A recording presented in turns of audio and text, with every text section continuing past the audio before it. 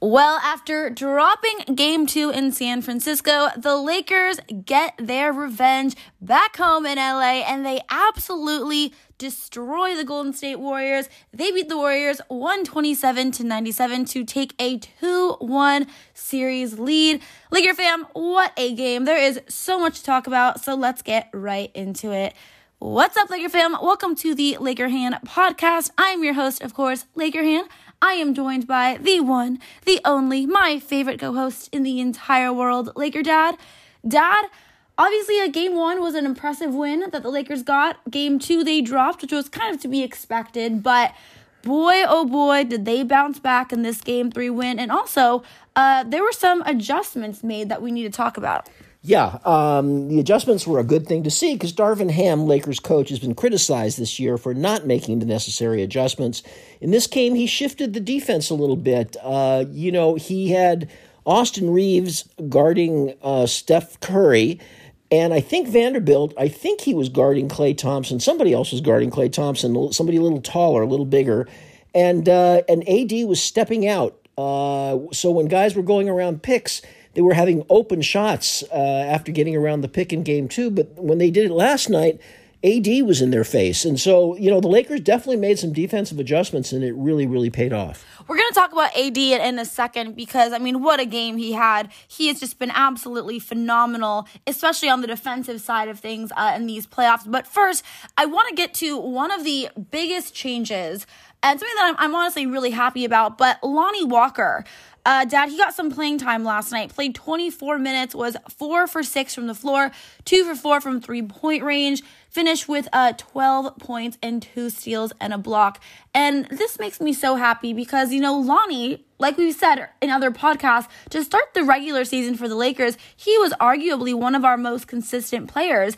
And unfortunately, with the all the trades that we made at the trade deadline, found himself really out of the rotation. And I don't think that was fair. I think he's a very good player. He's proven to be a good scorer. And I'm so happy because he didn't sink his head. He, stayed ready. Last night, he got his chance, and he made the most of it. And he was honestly, Dad, he was key to why the Lakers played so well last night. Yeah, it's. I'm not sure we should have started with Lonnie Walker, but he certainly was instrumental last night, and it was kind of a surprise. Laker fans have been asking for Lonnie Walker for the last month or two now, and they just weren't getting him. The coach kept trying to get Beasley involved.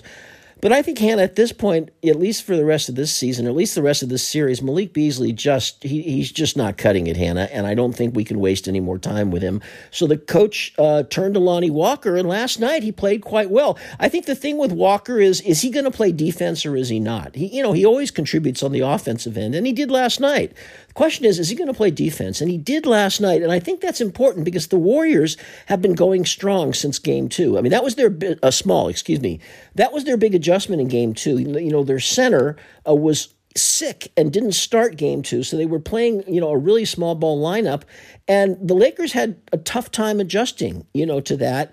And this time, especially with the 3-guard lineup that the Lakers played for much of the, the game, it worked quite well. Yeah, that's obviously the biggest question is, Lonnie, what is he going to look like defensively? Because Dad, the Lakers, it's crazy to say because when you just think about this team to start the season, how poorly they were, especially on defense, but the Lakers are actually the NBA's best defensive rated defense in the postseason. And obviously, AD is a big part of that, Dad. He's ranked first in blocked, 6th in steals, defensive rebounds first, and deflections first. And let's just talk about Anthony Davis, Dad. What he did last night, he really just has put on, especially a blocking clinic. AD has so many blocks in these playoffs. I know in the first series, I think he had like 27 blocks in that first Memphis series. But Dad, last night, he was just absolutely phenomenal, especially leading the defense, but finished with 25 points, 3 steals, 4 blocks, 13 rebounds, 7 for 10 from the floor. It's so nice to see because we've said it time and time again. I know obviously LeBron's LeBron, but the Lakers are really going to go only as far as AD takes them. And when AD is dominant, especially on that defensive end like he has been, the Lakers are a really, really hard team to beat. Yeah, Hannah, it's just been a pattern, he's getting blasted by critics because he seems to have one great game like he had in Game 1 of the series, followed by one bad game, which is what happened in Game 2. And then he follows it up with a really good game in Game 3. People are now wondering themselves, what kind of version of Anthony Davis are we going to get in Game 4? It better be the good version. But there is no question, Hannah, when AD has been on in the playoffs, he's been dominant. He's been the difference maker. If he plays like that, the Lakers can beat anybody. If he plays like Game 2 of this series, the Lakers are in trouble. So, as goes AD, that's pretty much the way the Lakers are going to go. Well, here's the thing. Obviously, I think offensively, he has been a little bit up down. Like, it seems like every other game he, is dominant, and then the next game he kind of takes a little bit of a break. But if you look at the Lakers' defense, Dad, I feel like he has really been our captain defensively every night. And I mean, there's a reason that the Lakers have the number one defense in the postseason, and you've got to really chalk it up to Anthony Davis. I mean, he is just absolutely, a monster, blocking shots left and right. No one can get anything in the paint when he's in there. And I mean, you look at the Lakers defense, you look at the Warriors offense. Arguably, the Warriors have the number one offense in the league. I mean, you see guys like Steph Curry, obviously Jordan Poole, Klay Thompson, just they never miss. But the Lakers held them to under 100 points last night, just 97 points for a lights-out shooting Golden State Warriors team. Yeah, and it would have been much worse than that if the fourth quarter didn't sort of turn into a bench-clearing exercise, because in the second and third quarters, combined, Golden State only scored 38 points. Can you imagine that? That's an average of 19 points for the two quarters. That's unbelievable. I mean, at the end of the first quarter, this is a curious game, Hannah. The Lakers did not play well to start the game with the exception of one person, D'Angelo Russell. And if it wasn't for D'Angelo, this might have been a blowout the other way. He had, I think, 13 points in the first quarter. He had 21 points in the first half. He really kept the Lakers in the game and was hitting three-point shots, was really playing very well. And interestingly, he didn't score in the second half, which is kind of bizarre.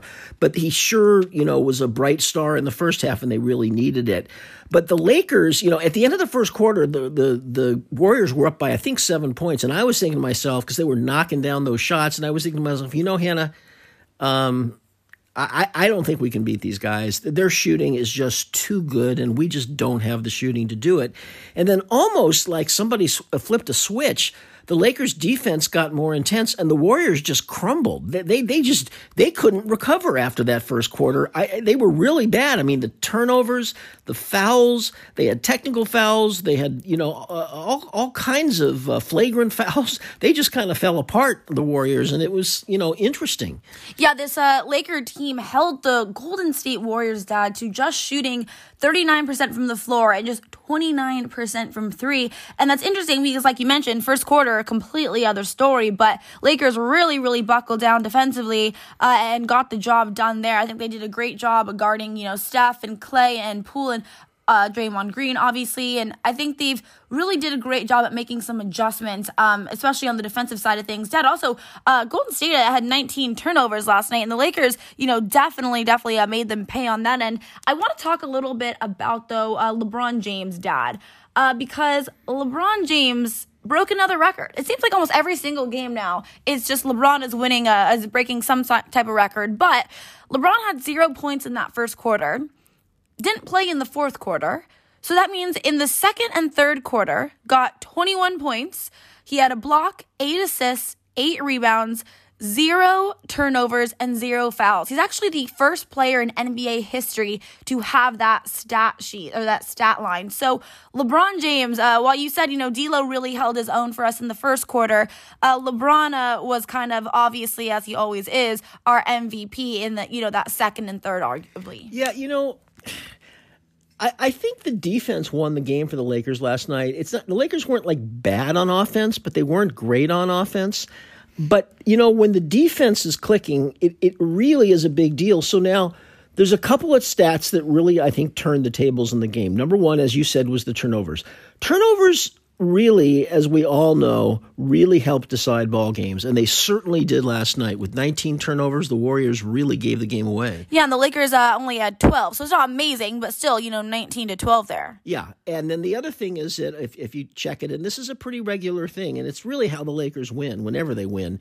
The Lakers got to the line far more than the Warriors did, as has become typical. the Lakers, because they don't shoot well from the outside, their whole MO is they attack the paint and they get a lot of fouls and they take a lot of free throws. Yeah, the Lakers were 28 from 37 from the free throw line as opposed to the Warriors just 12 for 17. So those stats right there alone are huge. And, you mentioned that's obviously the Lakers game is, being much more aggressive in the paint, attacking, getting to the rim, whereas the Warriors are just a three-point shooting team. So they're going to pull up in transition, try to hit that three. And, at the end of the day, these free throws, I think, really give the Lakers an advantage. And in this series in particular, I think it really has given the Lakers the edge. Hannah, after the game, LeBron James was asked an interesting question. Because this series and, frankly, all the playoffs, it's really a seesaw battle. And LeBron was asked, with so many ups and downs, one day you're doing great, one day you're doing bad. What do you tell the young guys who it's just an emotional swing? And he said, in between games, the advice I give them is whatever you do, don't watch the media. Don't do anything on social media because the media and the social media, they overreact to everything. If you win a game, oh my God, you're unbeatable. And if you lose a game, it's over. And those kinds of highs and lows, maybe the media can do that to foster drama, but players can't get that in their head. They can't be up and down like that. So his advice to the young players is just don't read anything, don't watch anything, because that's going to drive you insane. And that's smart because, like you said, the Lakers win. They're the best team in the NBA. They're winning the title. They lose. They're over. The series is done. They're just too old. They're too slow. They can't make shots. And I think that's just amazing advice that LeBron gives them. But that just goes to, obviously LeBron's leadership. He's been around for, so long at this point. And that's why I think he's really great at being, the captain and the leader, especially because the Lakers actually have I think, a relatively young team. I mean, they've got a mix of veterans and a mix of young guys. And I think it's really gelling nicely and really working because we have these young guys, but we also have our veterans and our, guys like LeBron James and AD who, especially LeBron, have been in this situation a million times and know how to kind of be the voice of reason and to calm our younger players and kind of keep them grounded during the chaos of the playoffs. Yeah, I think we can all see, Hannah, that LeBron James physically is not what he was before. Whether it's injuries, whether it's age, whether it's just being tired, whatever it is. I mean, he can't take over games, like he used to, especially for sustained periods of time. But that doesn't mean that his leadership is not instrumental. It doesn't mean that when the Lakers need a key play, either offensively or defensively, that he's not going to do it because chances are he is going to do it. So, Hannah, should we look forward a little bit to Monday night's game? Now, the Lakers are up 2-1. This is exactly this series has followed the exact pattern of the Memphis Grizzlies series. And if you're a Lakers fan, of course, you want that to continue. You want the Lakers to close out at home and take a 3-1 lead. And then go back to Golden State, where the chances are they'll probably lose. But then they come home for Game 6, and hopefully the Lakers will be able to clinch it then. But the question is, you don't get that far if you don't win tomorrow night, Monday night. They got to win that game. What can they do to win that game? Well, I think as we've been talking about in this podcast, it all starts on the defensive side of things for the Lakers. And I think a big part of that is what Anthony Davis are we going to get? Are we going to get the AD who is, getting 20-plus points and, 10-plus rebounds at least and, 4 blocks? Or are we going to get the AD who shows up and gets, 10 points, 7 rebounds? What AD are we going to get?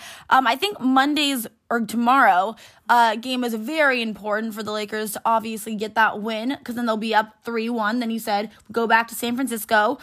We got to try to, play there. I'm sure the Warriors are going to be fired up for tomorrow's game. They're going to be bringing it all. They are such an unbelievable. I've never seen a shooting team like this in my entire life. I mean, they're almost unstoppable.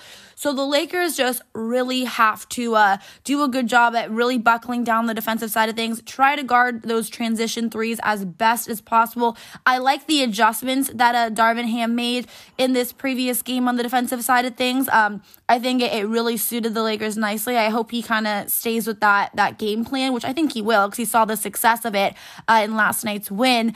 But the Lakers, I think it all comes down to their defense. Yeah, it's like a chess match, because Golden State's going to make adjustments again now too. And the question is, what are they going to do? What are they going to come out with, And the Lakers have to be prepared for anything. But I think you're right, Hannah.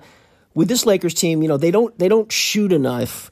They don't score enough from, long range to really win just by outscoring the other team. They have to buckle down on defense. And by the way, their defense is what creates their offense. It gives them the runouts and the easier baskets.